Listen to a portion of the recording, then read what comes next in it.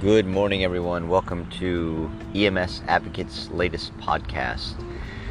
Regardless where you are in the world, good morning, good afternoon, and good evening, and I hope you guys are all being safe. So this episode of EMS Advocate is trying to help us understand how we can better advocate for EMS.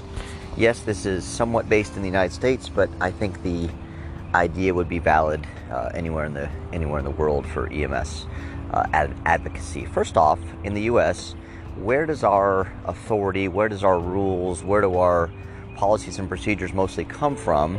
And they start at the federal level, the Department of Transportation. I know that for those of you who maybe are new to EMS, that sounds like odd. Where would we be? How would we get there? Why wouldn't we be under, Department of Health and Human Services? And it really goes back to the days when ambulance drivers were drivers. They drove a vehicle. And so we were kind of put under that DOT, and there's some people that say, well, nobody else really wanted us, and that may be true. But lo and behold, we are still under the Department of Transportation at the federal level. And if you want more information about that, it's really easy. It's ems.gov. They allow multiple members of not only the general public, but all aspects of EMS care, fire only, EMS only, fire rescue, hospital-based, nursing, to actually sit on a board and you help make decisions at the federal level. Now, in saying that, these are federal strategic policies. They don't make protocol decisions on the ambulance. They give scope of practice ideas and scope of practice modalities, maybe educational upgrades that they feel are important, but they're not making patient care decisions at the local level. These are very strategic 50,000 foot, 100,000 foot views. Now then we move to the state level. At the state level, most states, not all, but most states have a Office of EMS in some iteration or form. Some states you fall under different departments. I know one state falls under the Department of Senior Services, and that's where their EMS office is plugged in. Others are standalone offices where they have their own ability to stand up an office. Here I am in Alabama, where we have a pretty large office of EMS at the state level, where you can get somebody on the phone, you can talk to them, and they have experts in training, experts in certification, not only for personal but for agencies as well. So you get the whole realm of possibilities there state to state. Now again, some agencies are very small, some agencies are much larger. Now, how do we get advocacy at the federal level, the state level, the regional, and the county level? Well, we have to reach out and talk to people. And it's kind of funny because EMS people, most of us are alpha people, A-type people. We are talkers. Tell me your story. Tell me why you called 911. Tell me what's going on. Now, that's a little bit stereotypical, but as a whole, most of us are those people. There's a few of us that, a little introverted and quiet, but as part of our job, we have to talk to people. So I think that it's important for us to understand that we need to talk to our leaders, talk to our elected officials. I've said it before on these podcasts that we have to reach out to our elected officials, even if they don't understand the policy, they don't understand the procedure, they don't understand why we do something. This is your chance to talk to them. And this may be a local, very local official. Maybe it's you want to do a Stop the Bleed initiative in a local school. And you get some feedback of, that you... Excuse me 1 second. Sorry about that. Had something in my throat. You may get some blowback from a local school system that says, the chance of us having an active shooter is very low. And, you have to provide them with some numbers. Hey, these are the rate of school shootings, and it doesn't have to be an act of violence. It could just be an accident. Explain of how, an average patient could bleed to death in 3 to 5 minutes, and maybe your local response time is more than 3 to 5 minutes, and, things like that.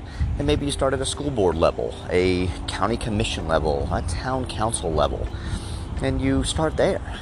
And again, maybe you have a friend network that's from church or from school or from your neighborhood that, hey, that guy, my friend I went to high school with, he's now an elected official. And, that's maybe an in. And you do have to kind of work the system, sort of, I hate to use that terminology, but that's what we're doing. And when you compare EMS, the profession, to nursing or fire rescue are the most common, comparisons, mostly because between nursing and fire department services, they've been around over 100 years. And they have networks, they have political action funds, they have political action committees that are funded, that help them have a presence at federal levels, state levels, and sometimes even at the regional level. So how do we do that? Well, one of the bigger ones in the U.S. is the NAEMT. By the way, I do not work for the NAEMT. I have been an advocacy person for them in the past, but I do not get paid by them. The National Association of EMTs, National Association of Emergency Medical Technicians, has an arm of their agency, to better term it, is advocacy. That's all they do. And they've even formed a political action committee where you could donate just like any other political fund. And why? Is they're trying to get more presence in Washington and where the laws are made and where the scope of practice changes and things like that.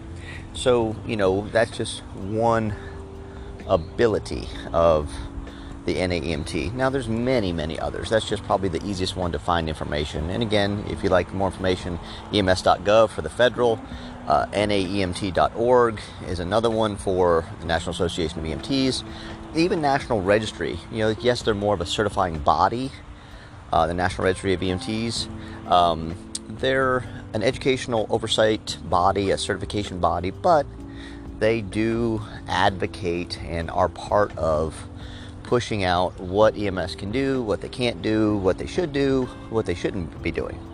And all these things are important. So when you're thinking about advocacy, think about who you can talk to, who you need to talk to, and start from there. And if you do get a phone call back and say, well, I just don't have time this week, that's okay.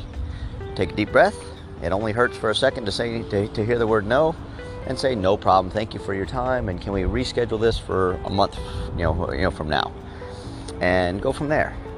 But when you do get in front of these people, you may have to explain why you're there. Well, I just thought all EMS agencies were paid. I don't understand volunteer, departments and how those work. So you may have to do a little bit of, professional explanation of what the profession is and what you need help with. And so many times have a plan when you go to these offices and understand either time is short, you may only get 5 or 10 minutes, so have a plan, understand some high points, and also always have a leave behind.